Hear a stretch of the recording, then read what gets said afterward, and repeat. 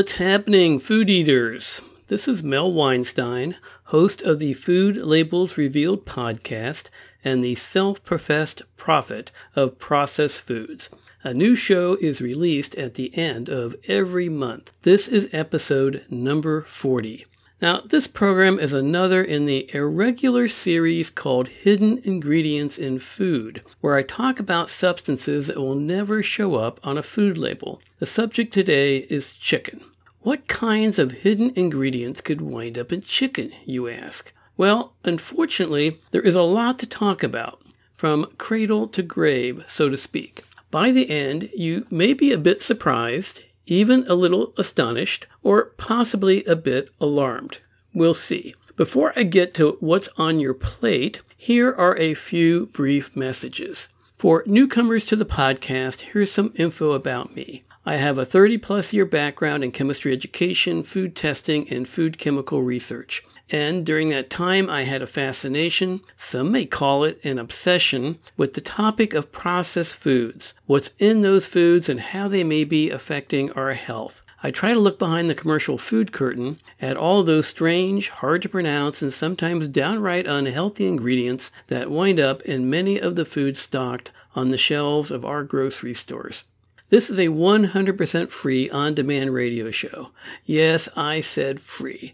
This podcast has no sponsors, financial supporters, sugar daddies, or Kickstarter campaigns. All the opinions expressed in this podcast are mine, and to keep it that way, I don't work with any sponsoring organizations. All I ask of you is to listen, and if you are informed, educated, or entertained by the content, please let others know through social media or the old-fashioned way, word of mouth.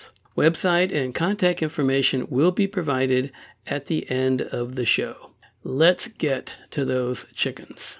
Previously, I talked about the hidden ingredients in wine and beer in podcast number 19 and number 25, and of beef in number 30. Hidden ingredients are those substances present in a food by intention or happenstance that are not required to be listed on a food label. Today, to be clear, I'm only going to be talking about unprocessed or raw chicken, which, as a so-called natural food, is not required to have an ingredient label. When you go to the grocery store and purchase an unprocessed chicken product, like a package of breasts or wings or thighs, there is no ingredient or nutrition facts label on the package. You may see information about inspection, grade, fat content, etc., but the product is considered pure, like a banana or apple, so the government does not require an ingredients list. The product is unprocessed because there are no added preservatives, colorants, flavorings, etc. However, that's not the case where chicken is just one of the ingredients in a food product. In that case, any number of food additives and food substances may also be present, which must be listed on the label along with the chicken. So, as regards 100% chicken, what's there to talk about? Good question.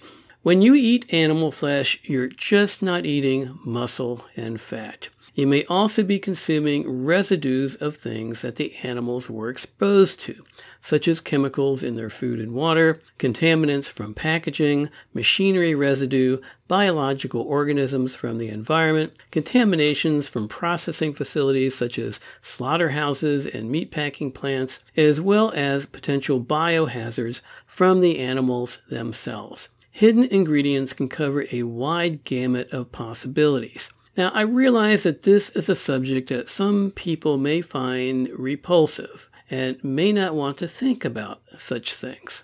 Maybe it's the awareness in me, but I find it a bit fascinating to take a deeper look or dive into the composition of the food we eat. When you think about it, we food eaters put a great deal of trust in the people who raise our food, the people who process it, the people who package it, and the people who sell it. All along that chain, unwanted components can sneak into the foods we eat. How trusting we are. Even more so when we eat in a restaurant where generally we have no clue what ingredients or contaminants may be present in the food. Before getting into the subject, for the purpose of full disclosure, I need to reveal that I don't eat chicken products. However, all the information presented in this program comes from reliable sources such as government organizations, the chicken industry itself, scientific publications in respected journals, and well-known and respected magazines and newspapers. In reporting this information, I don't have an axe to grind against the poultry industry. Obviously, it's impossible to get rid of all bias, but I'll be doing my best to stick to the facts as I know them through various informed sources. All the resources and references used for this program will be available in the show notes at www.podbean.com. Let's start at the beginning. 99% of chickens sold in supermarket chains are intensively raised in large confinement buildings, where 10,000 birds or more are housed in a single building and may never see the light of day, only artificial lighting. A chick arrives at the facility as a one-day-old hatchling who has probably been immunized with a spray vaccination. The chick is continuously fed for an average of 47 days until it reaches a weight of about 4.5 pounds, after which the chick is transported to a slaughter plant. By contrast, a pet chicken can live over 3,600 days or more. Chickens for food consumption are bred to mature quickly. In 1925, it took about 112 days to reach market age, but clever methods of genetic breeding in the last century have cut that market age by more than half. The birds I'm talking about are the broiler chickens, which make up the bulk of the chicken population. There are other types who wind up in the food supply, like Cornish hens, roasting chickens, and spent layers, egg layers who are past their prime. And I won't be talking about these. The 6 to 7 weeks that the chicks spend in the confinement building are unpleasant and unnatural. If you've ever been in a commercial chicken house, the first things that you'll probably notice are the massive overcrowding and the stench. Chickens poop quite a bit. The excrement produces ammonia gas, an acrid, foul-smelling, hazardous substance that can cause lung injuries in both the birds and the workers. Since the environment that the chickens are raised in is pretty unsanitary, chicken farmers are concerned about infectious diseases in the flock. Losses of chickens due to illness affects the bottom line, so measures are taken to limit deaths in the chicken house. At this point in the chicken production process, chemicals get introduced into the animal's diet. You have probably heard about the antibiotics crisis in this country. The crux of the crisis is that the antibiotics used to fight human infections are becoming increasingly ineffective, and not enough new drugs are being discovered and manufactured to replace the ones that don't work anymore. As a consequence, more people are dying of infections that used to be controlled or eradicated using common antibiotics like penicillin and tetracycline. The pathogens become resistant to treatment by these drugs. Here's an astonishing fact. Roughly 80% of all the antibiotics used in this country are given to livestock. Now, to be honest, not all human antibiotics are used to treat animals. However, keep this in mind. When animals are given low-level doses of any antibiotic, the weaker germs in their system are destroyed, leaving the stronger, more resistant germs to flourish and to eventually develop immunity to other antibiotics. It's a win-lose situation. The chicken producers win by maintaining healthier flocks, so they have more birds surviving until slaughter, which translates into larger profits. The rest of us lose because our own health may be at risk down the road. Now, why are we in this mess? Back in the 1940s, it was known that antibiotics like penicillin, streptomycin, and chlortetracycline help control outbreaks of disease in chicken houses. But they also observed that when the chickens' digestive tracts were kept healthy, they gained more weight without eating more food. It wasn't until the mid-1970s that the microbiologist Stuart Levy observed that potentially deadly bacteria were developing resistance to the common antibiotics. Today, over 300 medications containing antibiotics have been approved to treat illness, prevent disease, and promote growth in farm animals. In 2014, it was noted by the Centers for Disease Control that 430,000 people in the United States got sick from food-borne resistant bacteria, and at least 23,000 people died. Now, in 2019, the chicken industry claims that there has been a big improvement in this situation. According to the National Chicken Council, in excess of 50% of broiler chickens are raised without antibiotics. Two of the most important antibiotics, fluoroquinolones and cephalosporins, have already been phased out. The application of antibiotics is under the administration and supervision of licensed veterinarians. They note that a class of antibiotics called ionophores are not given to humans and are used to treat intestinal diseases in chickens, so we should not be concerned about them. They claim that if those common types of problems can be kept under control, then the birds will not get deathly sick, thus requiring stronger antibiotics, ones used by humans. The argument comes down to this: preventing the disease is prudent veterinary medicine and the right thing to do. Also, the National Chicken Council states that the only human antibiotics used these days are to treat necrotic enteritis, another intestinal disease caused by the bacterium Clostridium, and that the FDA approves the dose and duration of treatment. The other antibiotics used by humans were phased out by 2016. What about drug residues in chickens after slaughter that may be consumed with the meat? The chicken industry assures us that this is not a problem, since there is a time period between the administration of the drugs and the slaughtering of the birds, so that the drugs are cleared from their bodies.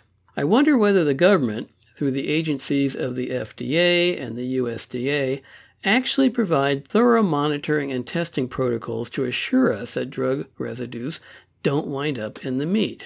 Considering that roughly 9 billion chickens are slaughtered each year in the United States, it would certainly be a daunting task to check a high percentage of animals for drug contaminations. What chicken producers feed their animals can be a mysterious question.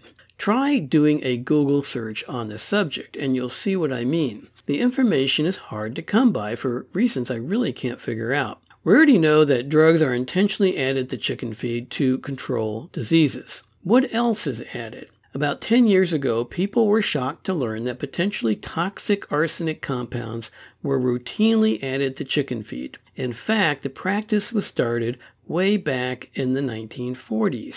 Why? Well, farmers found that an arsenic compound improved muscle growth, fought disease, and made the meat pinker. Although most of the arsenic got excreted, some of it wound up in the meat. The practice of adding the arsenic-containing drug Roxazone, made by Pfizer, eventually became standard protocol. So, by 2010, 88% of all the chickens raised for meat production in the United States were consuming the drug in their feed. Now, arsenic is a carcinogen that is also associated with heart disease, type 2 diabetes, cognitive impairment, and problems in pregnancy. When this news got out to the public, a consumer uproar occurred, which eventually prompted the FDA in 2014 to ban the use of Roxazone. Another consequence of that practice was the environmental contamination of ground and surface water supplies and agricultural land from the arsenic-containing chicken excrement, which was used as a fertilizer. Today, hopefully, arsenic in chicken is not a problem, but it does teach us about unintended consequences regarding the use of chemicals and drugs in animal agriculture. Let's see, what else might you find in chicken feed? The FDA has approved certain additives that provide desirable properties in chicken. Have you ever heard of Tajit's meal, also called Aztec Marigold? It is a coloring agent that is mixed with a preservative called ethoxyquin, which controls fat oxidation.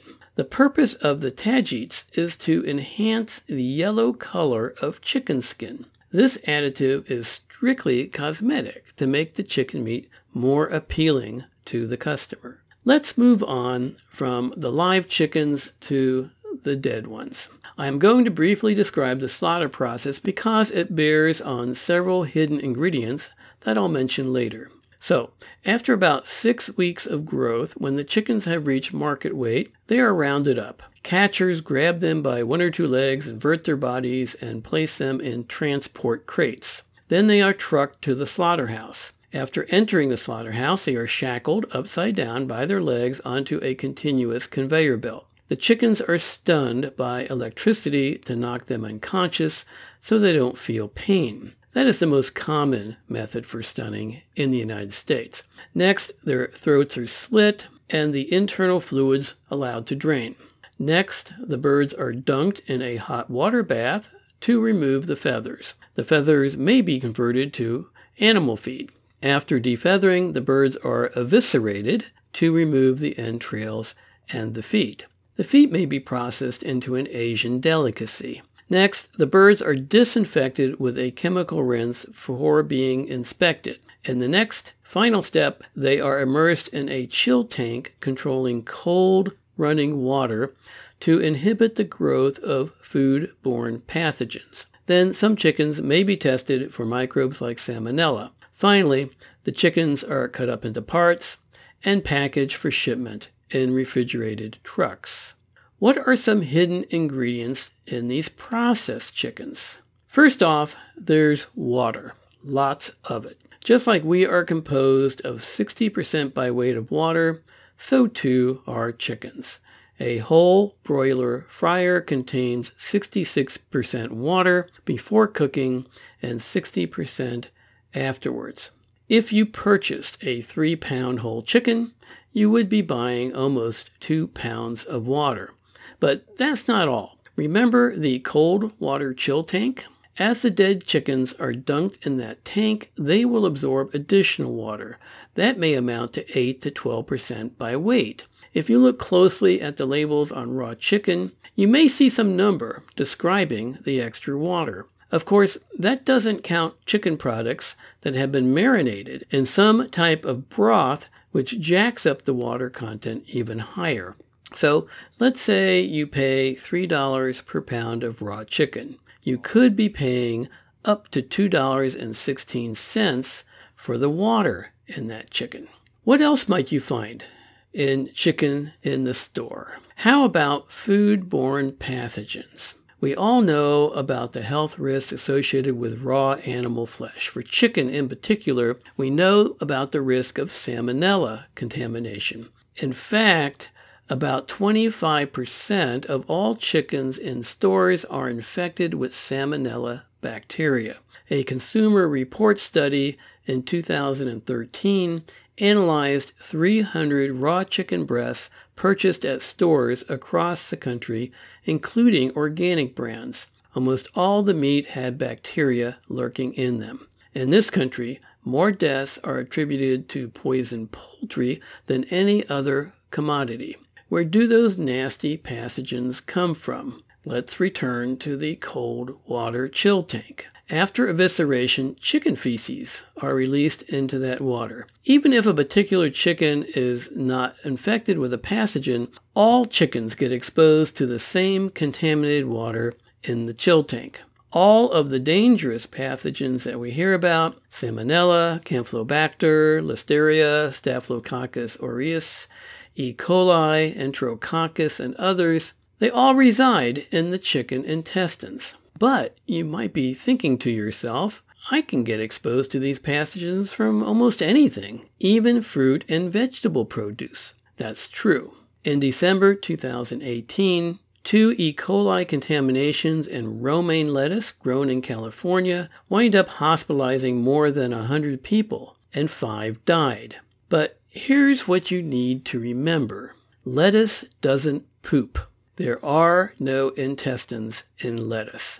E. coli resides in animal feces.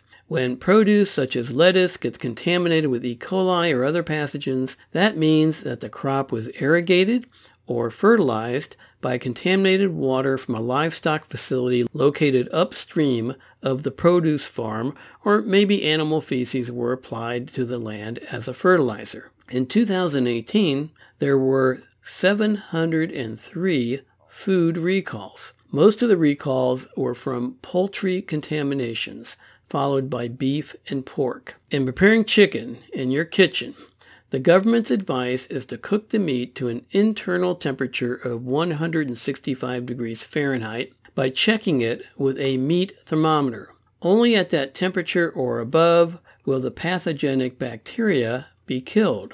Another issue with foodborne pathogens like Salmonella is that when you take the chicken out of the package, you can get the bacteria on your hands. If you touch anything else in the kitchen, like counters, utensils, people, the pathogens could get transferred and survive for hours and sometimes days, raising the possibility of additional exposures. The last hidden ingredients that I'm going to devote time to fall under the heading of foreign matter, also just abbreviated FM. This contamination is not limited to raw chicken, but can happen in any processed food.